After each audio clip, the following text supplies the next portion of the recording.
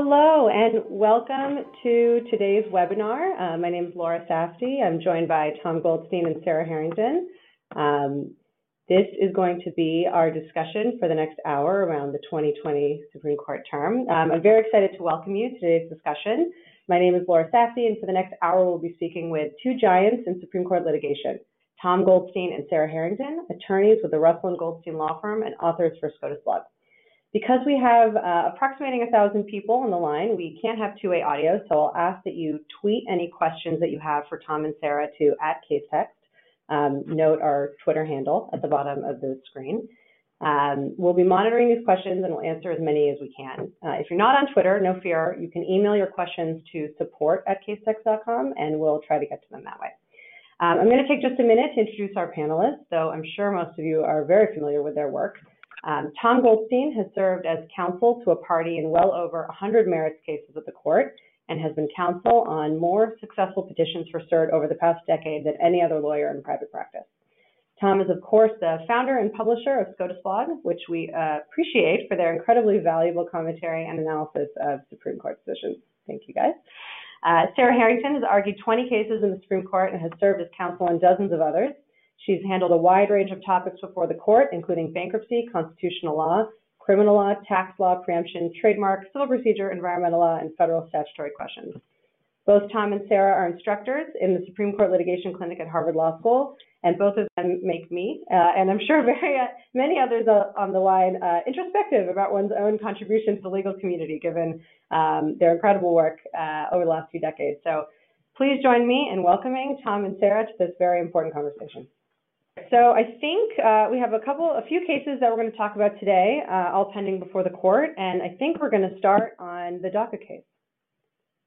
Yeah, so I'm going to talk a little bit about the DACA case, and just sort of like in the broadest terms to set up the term.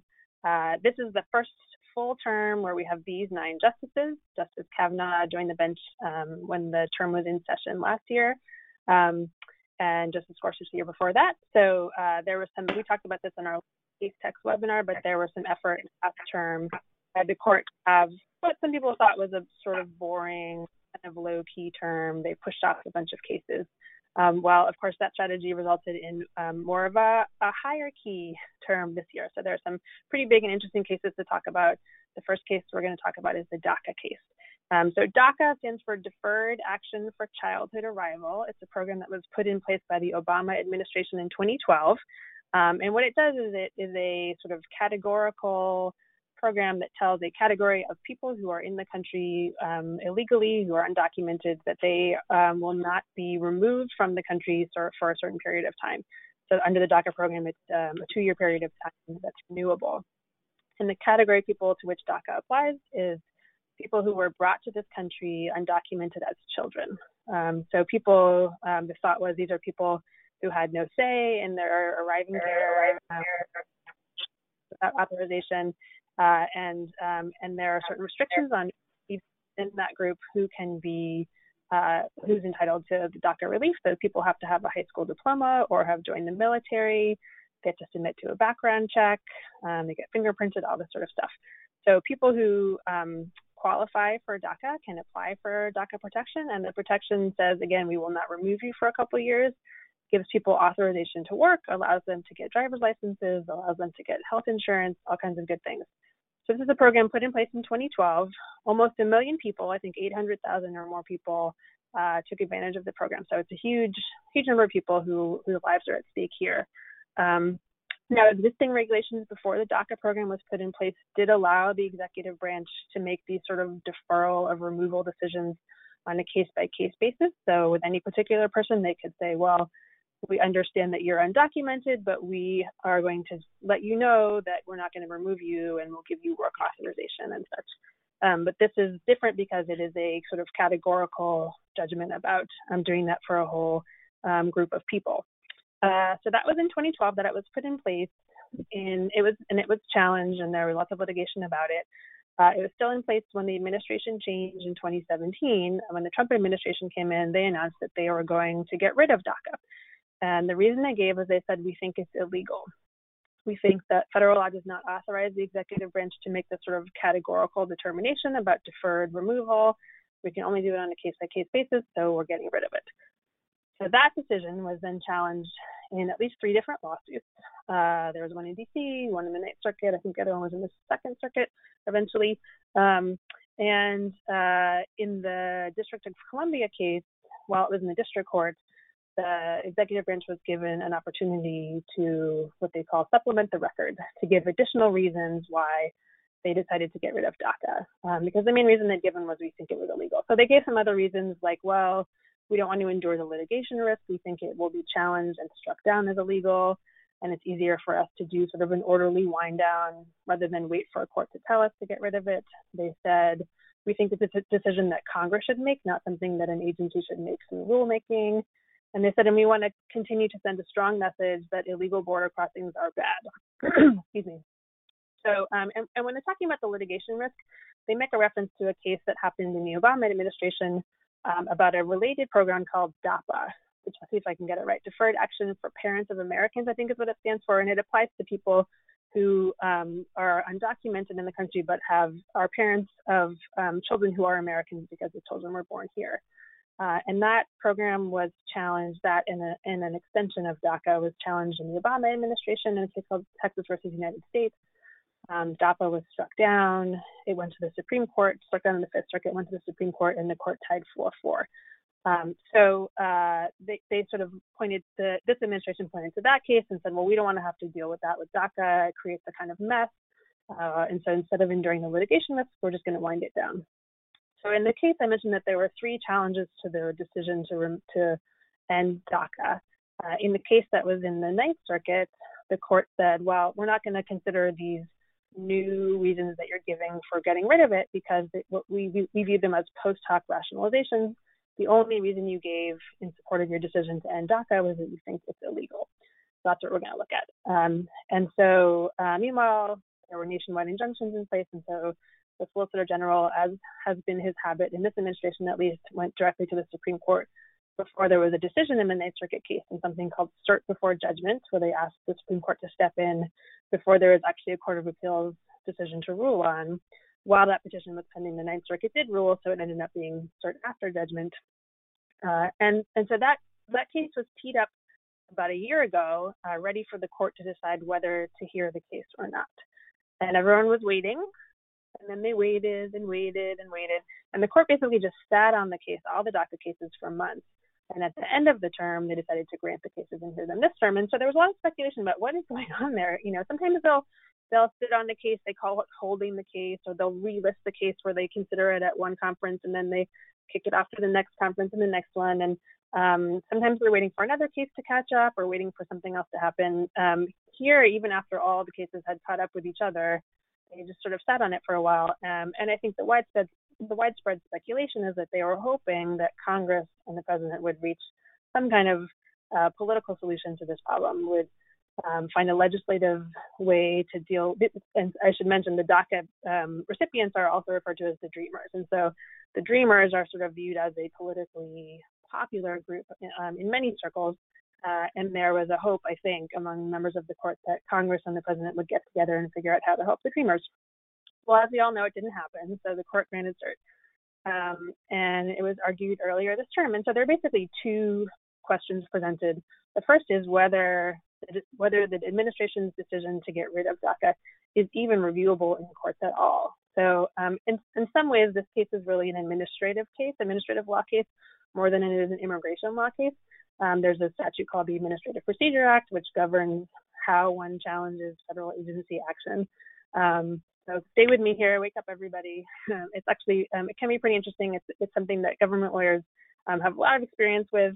But in the APA, it says that things that are committed to agency discretion by law are not reviewable by the courts. That basically, when there is no law that can be applied that would tell you whether the exercise of discretion was good or bad, that courts, it's just not their job to step in and make their own sort of policy judgment about what the executive branch should have done. And so the executive branch here says, well, what the decision whether to enforce immigration laws and against whom is a sort of classic prosecutorial discretion decision. That's something that's fully committed to agency discretion by law, and there's just nothing for the courts to do here. There's no law for them to apply to review whether our decision was good or bad. The challengers come back and say, well, you said you got rid of it because it was illegal. That there clearly is law to apply in determining whether that is a valid justification or not a justification. What they say, the challengers say, is you didn't, by the terms of your own decision making, you didn't exercise any discretion at all. You just did what you thought was required by the law. Now the government comes back and says, well, you shouldn't look at the reasons we gave. You should look at the type of decision when you're determining whether it's reviewable. And so there's lots of back and forth about whether there's really anything for the court to do here or for any of the lower courts to have done. And the second question is if it's reviewable, whether the executive branch sort of pulled it back correctly. I think most people involved in the case or watching the case would say it is probably, it is correct that the executive branch has the authority to end the DACA program. If the Obama administration could put it in place, the Trump administration can take it back. It's just a question of whether they did it correctly. The APA imposes lots of sort of procedural requirements. There's a real emphasis on process and explaining reasons. You have to give a reasoned explanation. So the challengers say, well, they didn't give a reasoned explanation. They didn't take into account the reliance interests that the Dreamers have. They, and they sort of changed their lives, and they've come forward in reliance on the promises made under the DACA program. They say you shouldn't sort of take account of these post hoc rationalizations. So these are all the legal arguments in the case. There's sort of, an overlay of an interesting issue in the case, which is, as I mentioned, the Dreamers are fairly popular in many political circles. And it is viewed as sort of politically unpopular to say, and even the President Trump, while ending the program, has said, I'm going to help the Dreamers. The Dreamers are great. We love the Dreamers. And so it is viewed as sort of politically unpopular to say, like, we just don't care, and we just are going to be strict about it and let the chips fall where they may. And there's some, this has been a little bit of a theme at the Supreme Court in the last couple of years about whether the executive branch is sort of stepping up and taking political accountability for some of the choices it's making. We saw this issue sort of come up in the census case last year, where ultimately the Chief Justice, writing for a majority of the court, said, well, you have the authority to add this question to the census, but you have to be honest about why you're doing it, and you weren't, and so you can't do it here. And so there's a little bit of synergy with that, a little bit of the same flavor of people sort of thinking, well, if the reason is if you're getting rid of DACA just because you don't like it, then you should just say we don't like it. And in fact, at the oral argument, Justice Ginsburg asked essentially that question. She said, if you don't like it, that's one thing, but there may or may not be political consequences for that, and you should have to step forward and sort of own your decision. And the Solicitor General of the United States, Noel Francisco, said, I quote, "We own this." And so I think, the message had been received that they need to sort of step up and take responsibility for the consequences. I think most people who were at the argument or have read about it came away with saying that the government is likely to prevail in this case, possibly on the reviewability question, but we'll have to wait and see. Probably near the end of June, we'll find out. Very interesting. So as you mentioned, obviously this is an unusual case because everyone seems to agree that the administration just could end DACA if it wanted to. The arguments are really about the process under which the decision was made. But one thing that struck me, if the justices elect to send this case back for a more robust explanation for the decision from the Secretary of DHS, and they get exactly what they asked for, an explanation that unilaterally asserts more reasons, does this end any differently than last year's census case? Well, I don't end differently. The one thing about the census case was that there was a hard deadline on when they could add the question. And so if that litigation had happened a year earlier, they could have sent it back, and the Census Bureau could have had a more robust process and explained the reasons in a more forthright way, and so had time to add the question. But because of the way it all went down and when they had to put the questionnaire into the field, they couldn't do it. In this case, depending on what happens in the election, I suppose there is time for them to do that. I would say they could have done that all along while this case was pending, right? There's nothing keeping the administration from creating a new record, issuing a new decision to rescind DACA with a more robust explanation for why they're doing it, and query why they haven't done it. I don't know. But I think that would have probably mooted this litigation, created a new set of litigation. But Understood. That does make a lot of sense. Obviously, the political context is pretty important. Okay, we have a bunch of really interesting cases to discuss, so I might move us on to the next one. The next case, of course, involves Title VII and whether its protections protect gay and lesbian employees. Tom, are you taking this one? I am indeed. Thanks so much. This is actually a set of 3 different cases that have been effectively consolidated by the court, although there are 2 different kinds of cases and those were argued separately.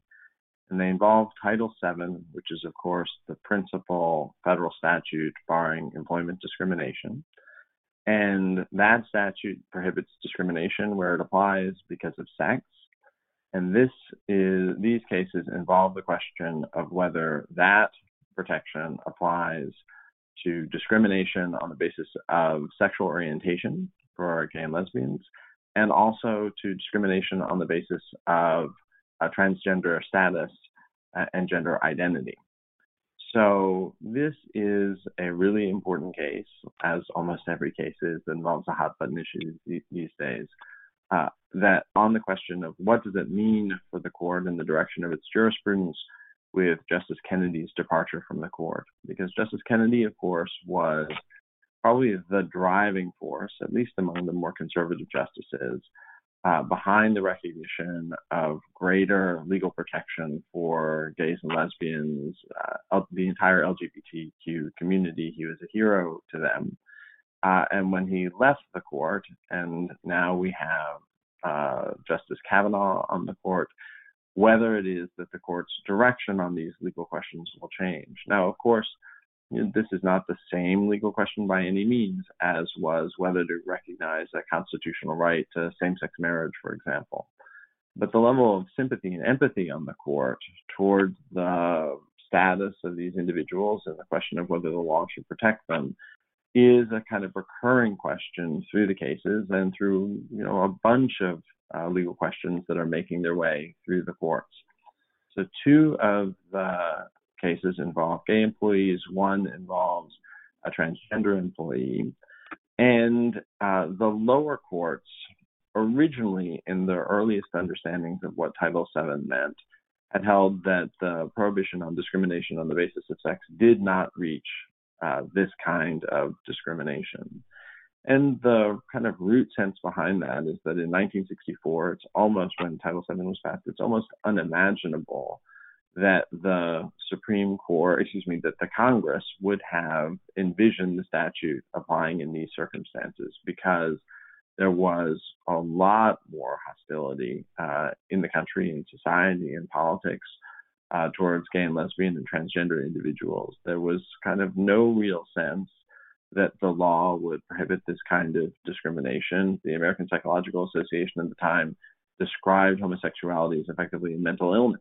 I mean, the country and our society have come a great deal in the direction of understanding that this is a form of discrimination that is regrettable and ought in many instances to be prohibited by law.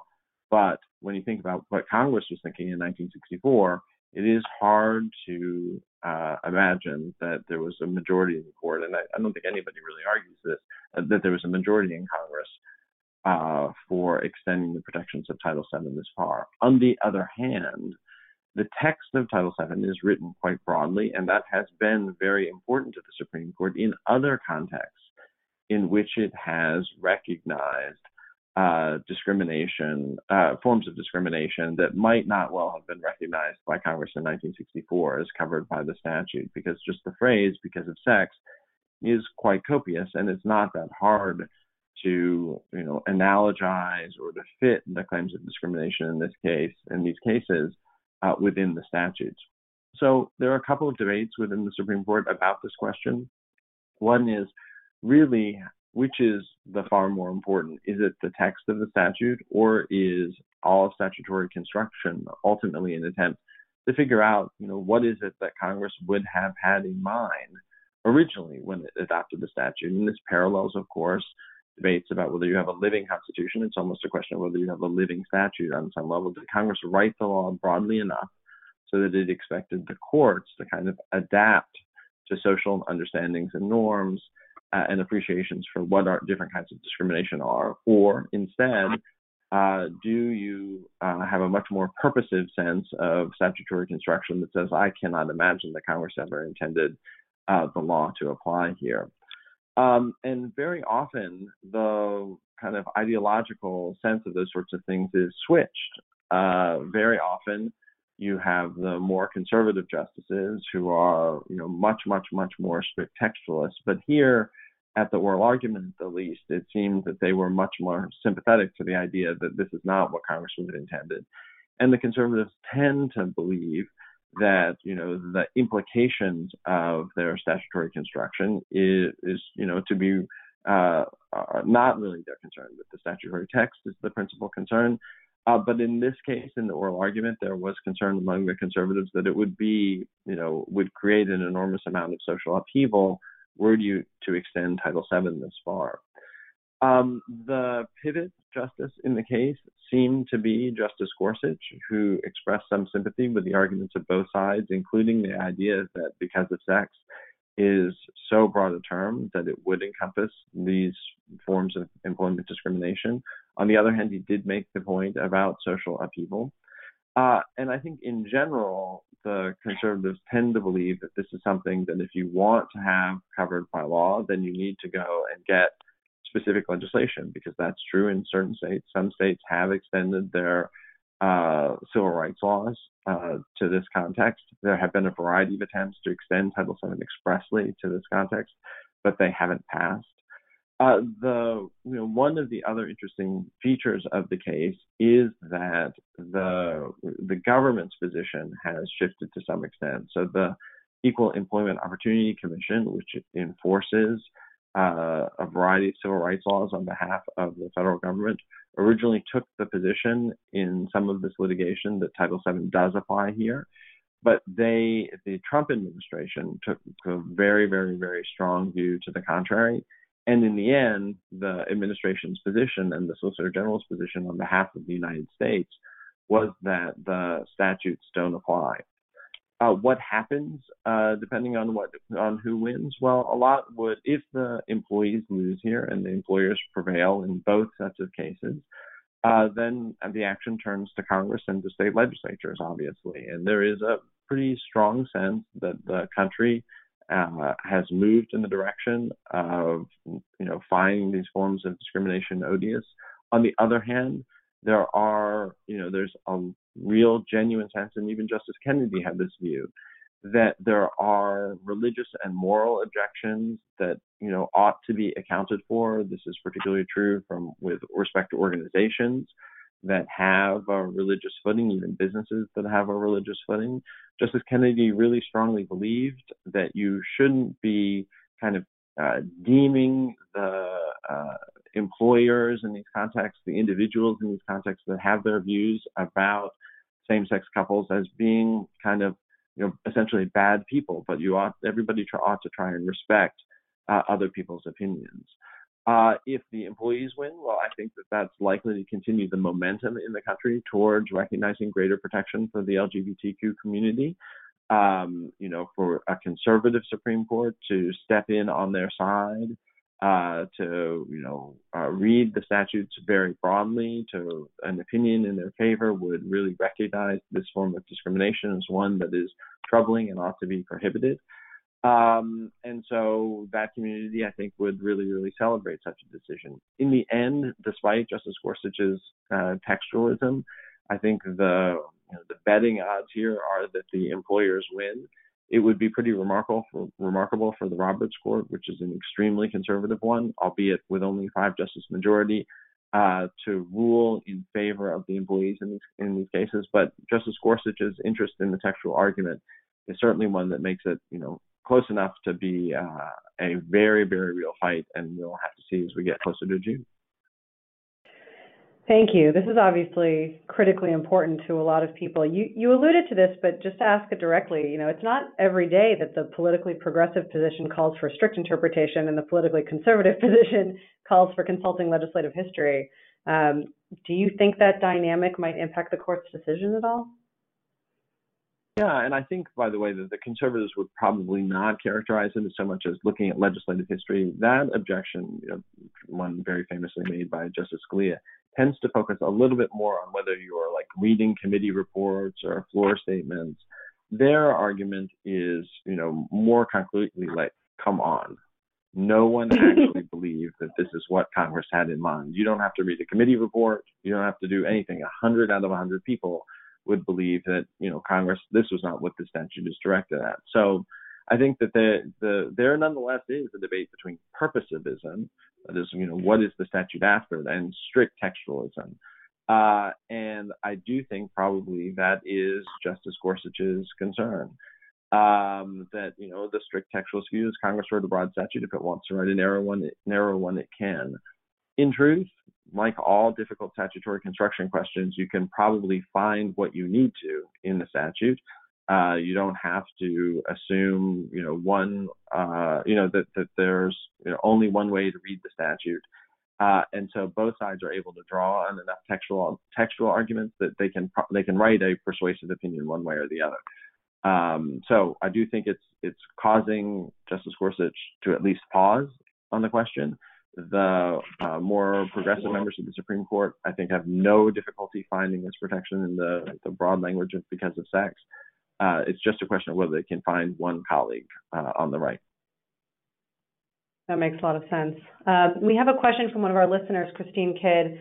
How would inclusion of transgender status under sex affect bona fide occupational qualification application? And she makes reference to the arguments in the Harris Funeral Home case. Sure, and so Harris Funeral Home is the transgender status case.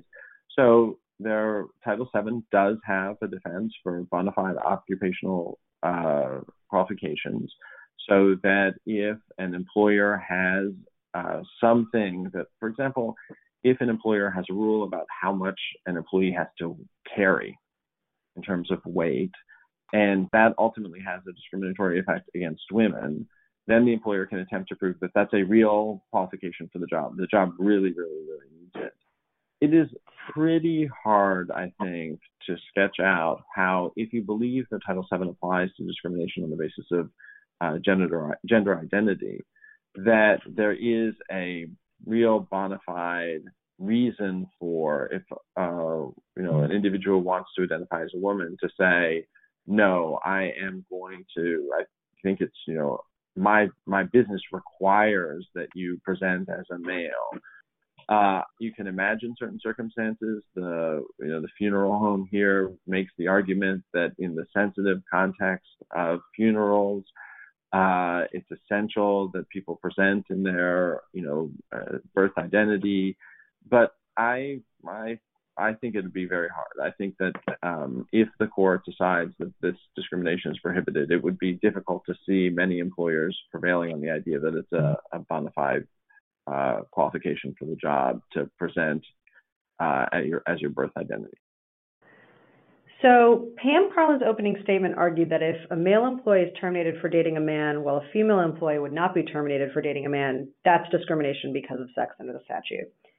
Some critics say, no opinion here, but some critics say that that's the wrong comparison, that you actually can't treat both gender and sexual orientation as variables, that you have to hold the sexual orientation constant and compare a gay man being terminated to a gay woman being terminated, and the argument being that if they're equally discriminated against, then it's not discrimination under Title VII. Is there a response to that position that doesn't undermine the employee's case, kind of independent of the fact that we're dealing with a conservative court? Well, I do think that there's no necessary way of reading it. I will say my own personal view is that to say, well, we would terminate a man for dating a man or a woman for dating a woman does seem to ally what it is that you really would think Congress is concerned about here. even in, if one accepts the broad language of Title VII and you think about the kinds of things that would concern Congress, if you believe that Congress may well be concerned about sexual orientation discrimination, to just say, we're going to say so long as you discriminate against all homosexuals, so long as you're discriminating against gays and lesbians, that it's okay. On the other hand, you can make the other comparison and say, well, we're treating individuals of both sexes the same. So I don't think that there's any definitive answer to that question, one way or the other. All right, thank you. Why don't we move on to the next case? I think we're going to talk next about New York City's ban on transporting guns. Yep, so I'm going to chat with you about that. That's a case called New York State Rifle and Pistol Association versus New York, a case that started as a Second Amendment case and turned into a mootness case, which I'll explain.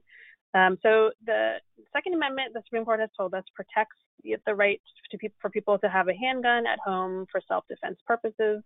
The Supreme Court has also told us that the prohibitions in the Second Amendment apply to state and local governments, and that's sort of all they've told us, and they haven't said about it for about a decade. So the court granted cert in this case, and it was the first time they'd taken a Second Amendment case for a long time. This case involves a New York City ban on transferring guns, even licensed and unloaded guns, outside the city limits. And so the plaintiff organization filed suit seeking declaratory and injunctive relief that will become important later, and saying that we should be able to take our guns to our second homes that are outside the city limits. We want to be able to take our guns to the Hamptons or wherever. And also we should be able to take our guns to gun ranges that are outside the city limits, in White Plains or, I don't know. I don't live in New York, but something like that. So the plaintiff group lost in the district court and the Court of Appeals and sought cert. The Supreme Court granted cert about a year ago. While the briefing was happening over the summer, New York City adopted a new ordinance saying, you can take your guns to your second homes, and you can take your guns to shooting ranges outside the city. So the case is moot. You've gotten all you want. Around the same time, the New York State legislature passed a law saying you can take your gun from your home to anywhere else where you can lawfully possess the gun. So even broader than the new law that New York City, or even less restrictive, I guess I should say, than the new law that New York City had adopted, and that state law would preempt the city's law. It would be more restrictive. And so New York came in and said the case is moot. The case, the Supreme Court should dismiss cert. And although it is true that the Supreme Court is not inclined to rule on moot issues, it also does not appreciate when parties kind of mess around with its jurisdiction. And so it does not respond kindly when a party that won in the Court of Appeals waits until cert is granted before it sort of moots out the case in the Supreme Court. And so the Supreme Court said, thank you very much for your suggestion. We are not going to get rid of the case, but we direct the parties to brief and be prepared to discuss at oral argument the issue of mootness. And so that's what the parties did. And so the city gave the arguments I've just suggested. The challenger, who's represented by Paul Clement, former Solicitor General, said, this is not moot. Suppose we're driving to our house in the Hamptons and we need to stop for gas or for snacks or to use the restroom. We don't have, that's not covered by the city's ordinance. It's not covered by the state's new law. We could be arrested there. They said also it's not moot because the city has not disclaimed the idea that the Second Amendment allows them to regulate our transportation of firearms between places where we can lawfully possess them. And they said, and also there may be future negative consequences to us in seeking future licenses to possess or to carry guns based on previous violations of the law that now has been repealed. And so there's a big debate about mootness. Interestingly enough, the Solicitor General of the United States is not a party to the case, but as they do in many, many cases, they filed a brief as amicus curiae, and they participated in the argument. Now, their brief on the amicus curiae supported the challengers on the merits of the Second Amendment question, but did not address mootness. They later, in the lead up to the oral argument, filed a letter with the court saying, well, we've thought about it, and now we agree with the challengers that it is not moot, and we will be prepared to address that issue at the oral argument. The court said, thank you very much. Please submit a letter brief in the next 4 hours by the end of the day. Unusual. I've never seen that happen before. So they did, and they said, well, we think it's not moot because, principally because the plaintiffs could add a claim for damages. I mentioned earlier that the suit was just for prospective and injunctive relief. They were not seeking damages. The Solicitor General said, well, maybe someday, they could add a claim for damages to this case. That's unusual. That's a very unusual position for the Solicitor General to take. The sort of the United States is known as not thinking anyone ever has standing. The joke is sort of, they think a suit against the government is unripe until it is moot. They just have very robust views of non-justiciability. So interesting for them to sort of say, well, you could always just add a damages claim, and that makes the current case, which does not include a damages claim, not moot. So that was interesting. So at the oral argument, I would say 90 to 95% of the questions were about mootness. That was really where the action was. And the lawyer for New York City got up and said, I hereby represent, and this binds my client that there will be no negative consequences for the plaintiffs or their members in seeking licenses in the future based on or to anyone based on previous violations. We can see that the state's less restrictive law preempts our more restrictive law. We think there's just nothing to see here. And he got some questions from people like Justice Alito about, well, what if, and he said, and we're not going to apply it against bathroom breaks and gas breaks and snack breaks on your way to the Hamptons. And he said, well, what if I'm driving somewhere and I decide to stop for a half a day or overnight at my mother-in-law's house? And, that's not necessarily a place where I can possess the gun, but I'm on my way to my second home where I can. Is that covered? And New York's response was basically, that is a new issue that has not been a part of this case. And so if that's a concern of the plaintiff, the organization plaintiff, they should file a new suit, and we can work that out in the new suit, because it's just not something that we should be sort of fleshing out and deciding here at the podium. It's something that it just raises a new issue, and the fact that there could be a new suit with new issues about the new laws that govern doesn't mean that the old suit with old issues about the old law that's been replaced is not moot. The Solicitor General got up again and said, well, they could add a damages claim. And interestingly enough, Paul Clement on behalf of the plaintiff got up and said, we're not relying on that. We're not really planning to add a damages claim. We just think there could be all kinds of consequences because of past violations. And we think the concerns we have about how the current regime could be enforced are still alive, and maybe you want to remand, but there's no reason to sort of kick the case as moot. So maybe there'll be a sort of separate opinion about some of the Second Amendment issues, but I think it's very likely the case is going to go off on mootness grounds. But we'll have to wait and see, as we say about every case. We'll find out by the end of June. Thank you. So you'd mentioned that the gun owners argued that allowing the government to moot the case after the Supreme Court grants review just by invalidating the law is problematic. It would set bad precedent. But do you agree with that? Is that not just the democratic process working as intended? Yeah, I think it is. It is.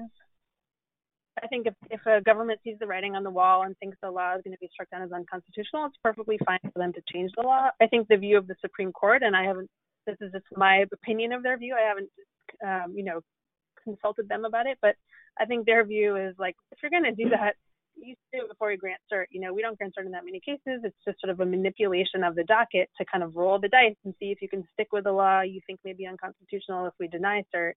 And then once we grant cert and you see the writing on the wall, to do it at that point. And so I think it's more of a timing issue. Now, ultimately, I don't think they're going to change the way they view the mootness question based on what they might view as strategic behavior by the parties. It may have affected whether they would decide it was moot at a conference in October as opposed to in an opinion in June.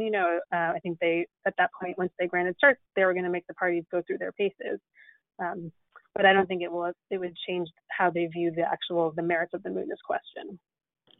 Do you think the fact that a request for damages is absent from any of the pleadings in the case will impact the efficacy of that argument? I mean, I think it has to. The plaintiff's lawyer didn't say, well, I guess maybe, he didn't disclaim ever wanting damages, but he basically said he didn't embrace the government's argument at all, which I thought was interesting. He just said, like, we haven't asked for them. We don't think we need them. Just wasn't willing to lean on that. And I think it's such a strange argument coming from the United States that I'm not sure it's going to get very much traction. It sort of seemed like more of an excuse to offer to keep the case alive than a really sort of well-reasoned opinion about why it isn't moot. Got it. Okay. Well, this one will be interesting for different reasons than we originally thought. Exactly. All right. Shall we chat about the next case? I think we're going to talk about June Medical Services then. So I'm going to talk about this. This is the terms abortion case. And it's a huge deal, again, for reasons that are related to the ones that I mentioned for the Title VII cases. And that is, this is a case about what happens after Justice Kennedy. Justice Kennedy, a few years ago, provided the fifth vote, along with the court's more progressive justices, to invalidate a Texas statute in a case called Whole Women's Health that required that an abortion provider have admitting privileges in a hospital within 30 miles from where the abortion services are provided. And the Supreme Court, applying a standard that it had developed in the wake of Roe versus Wade that is more permissive of regulation than Roe versus Wade, but still, enforces the abortion right, said that that statute had an undue burden on a woman's access to an abortion procedure, because it really would dramatically narrow the number of lawful abortion providers in the state of Texas in that case. So the nominal idea behind these statutes is that, gosh, if you are going to have a serious procedure like this one, then you want to make sure that you are getting the procedure from someone who is, credentialed, has access to the right medical facilities and the like. And so, requiring admitting privileges is sensible. In truth, most of the folks who advocated for these laws in around 2013, when they were adopted by a bunch of statutes, would say that this is an attempt to limit access to abortion, that's at least a very significant basis for the statutes. And the reason it does have an effect very often is that it can be very, very difficult for an abortion provider to get hospital admitting privileges, including because to get admitting privileges, you have to be, demonstrate that you would make an economic contribution to the hospital. And abortion providers aren't, referring people for all other kinds of medical procedures in the way that your kind of ordinary family physician is. And the abortion rights groups say, look, there's absolutely no evidence whatsoever that this actually does improve the performance of the procedure in any way. That, whether you can admit someone to a hospital doesn't tell you anything about the individual's qualifications. If you think there are necessary qualifications, well, then let's deal with that as a regulation. It's on its own. And so the Supreme Court several years ago in that Texas case, Whole Women's Health, agreed with the challengers to the law and struck it down. Now, there were, as I mentioned, a number of these statutes out there. One of them was from the state of Louisiana, and a federal district judge looking at the Texas case and looking at essentially the identical restriction in Louisiana, the pretty difficult to distinguish limitation and a requirement that you have admitting privileges enjoined the Louisiana statute. It went to the Fifth Circuit, where the state got a very conservative panel majority, 2-1, and the panel majority reversed and it said, look, what happened in the Supreme Court in the Texas case was very much based on the circumstances of Texas and the access to abortion in Texas, and whether it is that it would, very, very seriously limit the number of providers in Texas. And we don't have the same record in Louisiana. And these things are fact-bound. You actually have to inquire what the extent of the burden is on the woman. And the Fifth Circuit panel majority found that there wasn't an undue burden on access to abortion. There was, of course, a dissent, and then there was an en banc petition, and en banc review was denied 9-6. The plaintiffs in the case then went to the Supreme Court, which stayed the Fifth Circuit's ruling and allowed the district court's injunction of the Louisiana statute to go into effect. And the puzzle for the plaintiffs in the case was who was going to be their fifth vote, given that while it only takes 4 votes to grant review in a case, it does take a fifth to grant a stay. And the fifth vote in this case was provided by the Chief Justice, which is a very, very interesting development, given that the Chief Justice dissented in the original Texas case and would have allowed the original Texas statute to go into effect. But you can see what's going on here, and that is, this is a debate about whether this is really a question of stare decisis. Is this case just a reprise, a replay of the Texas case, or are there real differences? And if what's going on is that it's a replay of the Texas case, then the Chief Justice, in kind of his institutional role, his desire to make sure that Supreme Court precedent gets followed, is going to be the kind of person who's going to be most concerned about allowing a decision like the Fifth Circuit's to go into effect. Wanting there not to be kind of a wink and nod at Supreme Court precedent, but in truth, what's going on is just a change in the court's composition from Justice Kennedy, who, was not a huge fan of Roe versus Wade, but, in the end was willing to enforce the right and found this kind of regulation excessive. Now, there was a separate opinion also with respect to the stay, and that was from Justice Kavanaugh, and he kind of mapped out a middle ground, which is something that he's done in this species of cases, particularly when he was on the Court of Appeals for the D.C. Circuit. And he said, look, I don't know what the right answer is here because this law has not gone into effect. We need to build a record on what actually will happen to access to abortion services in Louisiana. I wouldn't enjoin the statute in the absence of a real, record proving what that is, because there are significant interests for both sides at stake. But so 5-4, nonetheless, the court did allow an injunction against the statute to go into effect. So what happens here? I think this is really a question of characterization. If the state can prove to the Chief Justice that, look, these inquiries into undue burden, if that's going to be the legal standard going forward, do have to be undertaken with great precision. Or if they persuade him that this, the Texas case really was very, very wrong, and this is a legitimate way to distinguish it, then the state is likely to prevail. On the other hand, if the plaintiffs are able to make this out as a case in which the state of Louisiana and the Fifth Circuit majority are just attempting to flout Supreme Court precedent because they think they can get away with it because the composition of the court has changed, well then, I think the chief is likely to say, I may not like this precedent, but you haven't justified overturning it, and I'm going to adhere to it even if I don't agree with it. And that's a kind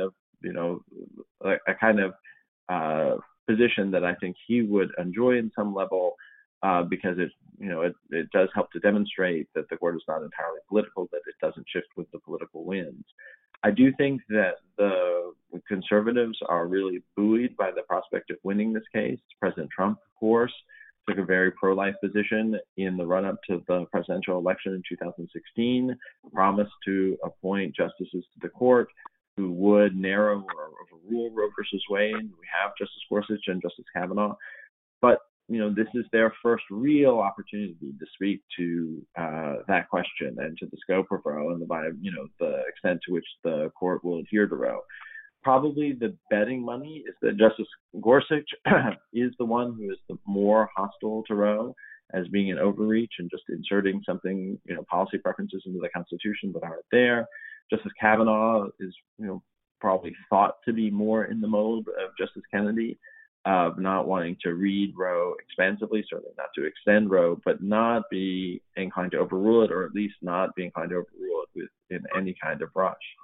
I should say that there is a layer on top of this case, as there is in seemingly every case, a procedural one, and it's one of standing. So the plaintiffs in the case are not women who sought to have an abortion, but rather are the providers. And there is a fight in the briefing, although it hasn't gotten a huge amount of attention, whether or not the providers have the standing to advance the Roe right on behalf of their putative patients. It seemed unlikely that the case would be resolved on that ground, that the lawsuit would be dismissed on the ground that the abortion providers don't have the standing to challenge the statute. given that historically the doctor-patient relationship has been one that has been recognized as sufficient to give rise to standing to sue, but it is an off-ramp for the court. It could decide not to resolve it that way. If you ask kind of where I would bet the court will come out, I think in the end, probably the state will end up winning. But it's extremely, extremely close. And the fact that the Chief Justice voted to grant a stay in the case has to be heartening to abortion rights advocates.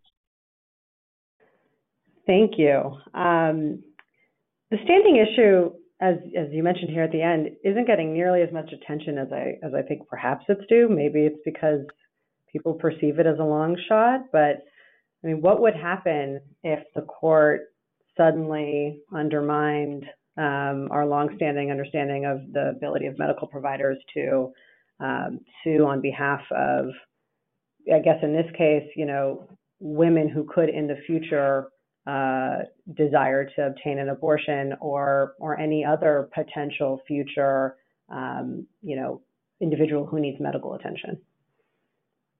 Sure. Well, I mean, it wouldn't make the cases impossible. The court has, and one of the very, very, the way these different doctrines interact is that you might well be concerned that if a woman who is seeking the procedure sought to bring such a claim, then the case could be mooted because she would either have the procedure or would carry the child to term.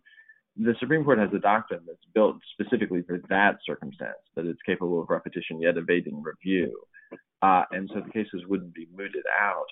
But for political reasons, for the pressure that can be brought, for economic reasons and the like, it's certainly much, much easier to find abortion providers that would have an institutional interest in bringing the cases. So I do think in the end that the abortion rights groups are organized enough that they would ultimately be able to find plaintiffs, but it would throw another kind of material obstacle in the way of the litigation going forward. As you mentioned, it hasn't gotten a huge amount of attention, and I would be surprised. There was a dissent in Whole Women's Health itself about this question that didn't get all four of the conservatives joining into it, and it's probably pitched in the direction of the Chief Justice, who does have strong views about standing and limiting access to the courts by people who haven't been directly injured.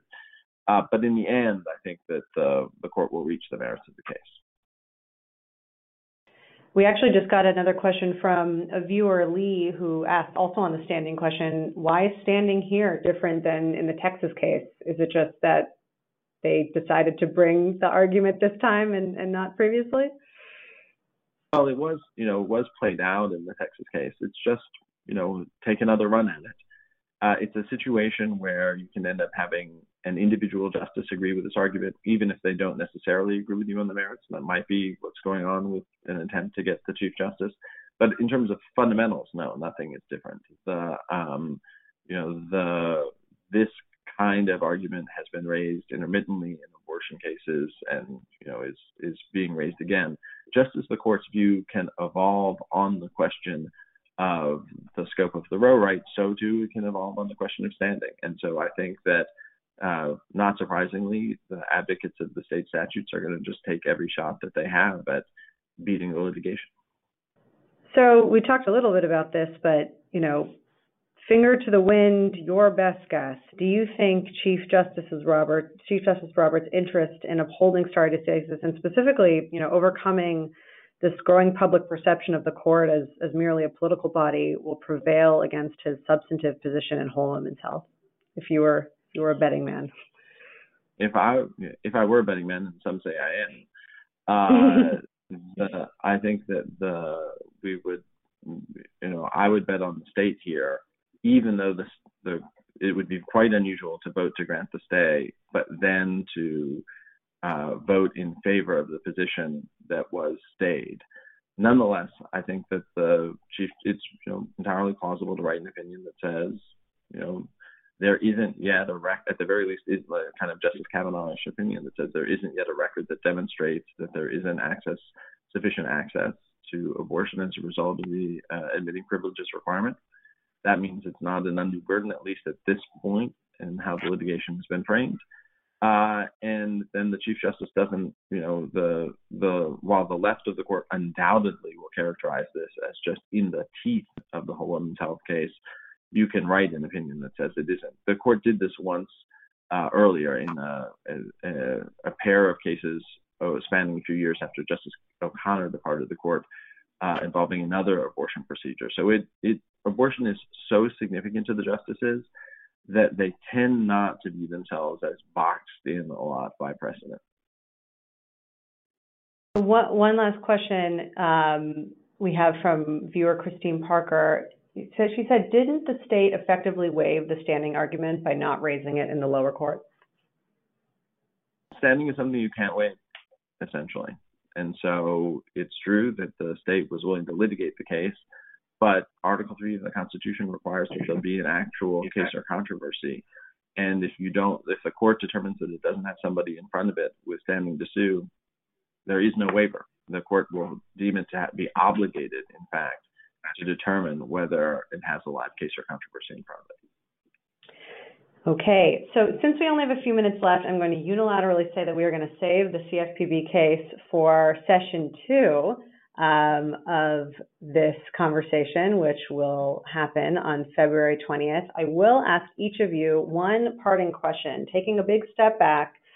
This is, a kind of an intermission conversation, right? We're in the middle of the term. We're previewing some of these issues. What's one thing that each of you think court watchers should most watch out for this term?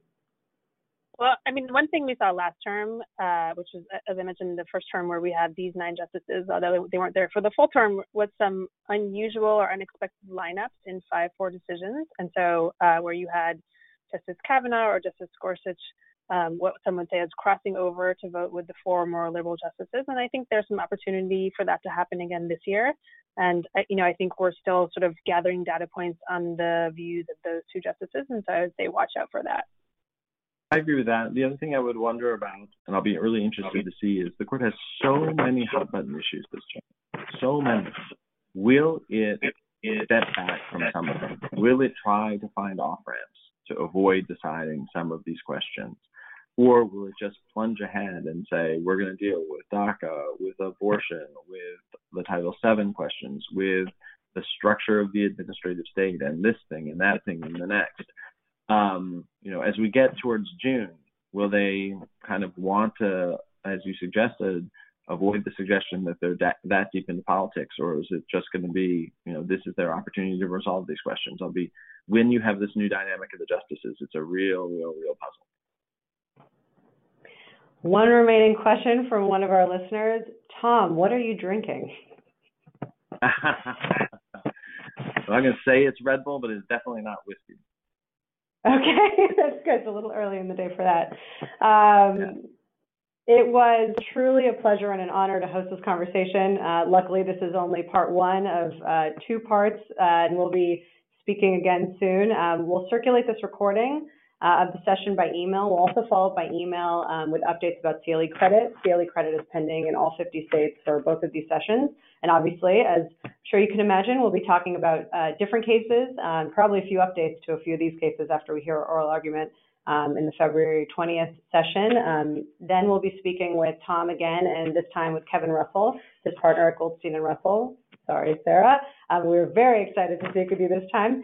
As one parting note, just to share with our viewers, my company, Casetext, is very thrilled to partner with SCOTUS Blog.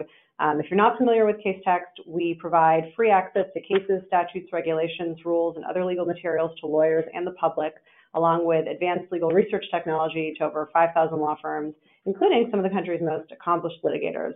We are on the precipice of announcing some very exciting technology that will change how many lawyers draft motions to the court. So this is a very good time to follow us on Twitter. Remember, we're at Casetext, or again on our mailing list. To learn more about Casetext, please contact my team at contact@casetext.com or simply go to casetext.com to learn more. Thank you to all of you for your time, and have a wonderful day. That's another episode of SCOTUS Talk. Thanks for joining us. Thanks to Casetext, our sponsor, and thanks to our production team, Katie Bart, Cal Goldie, and Edith Roberts.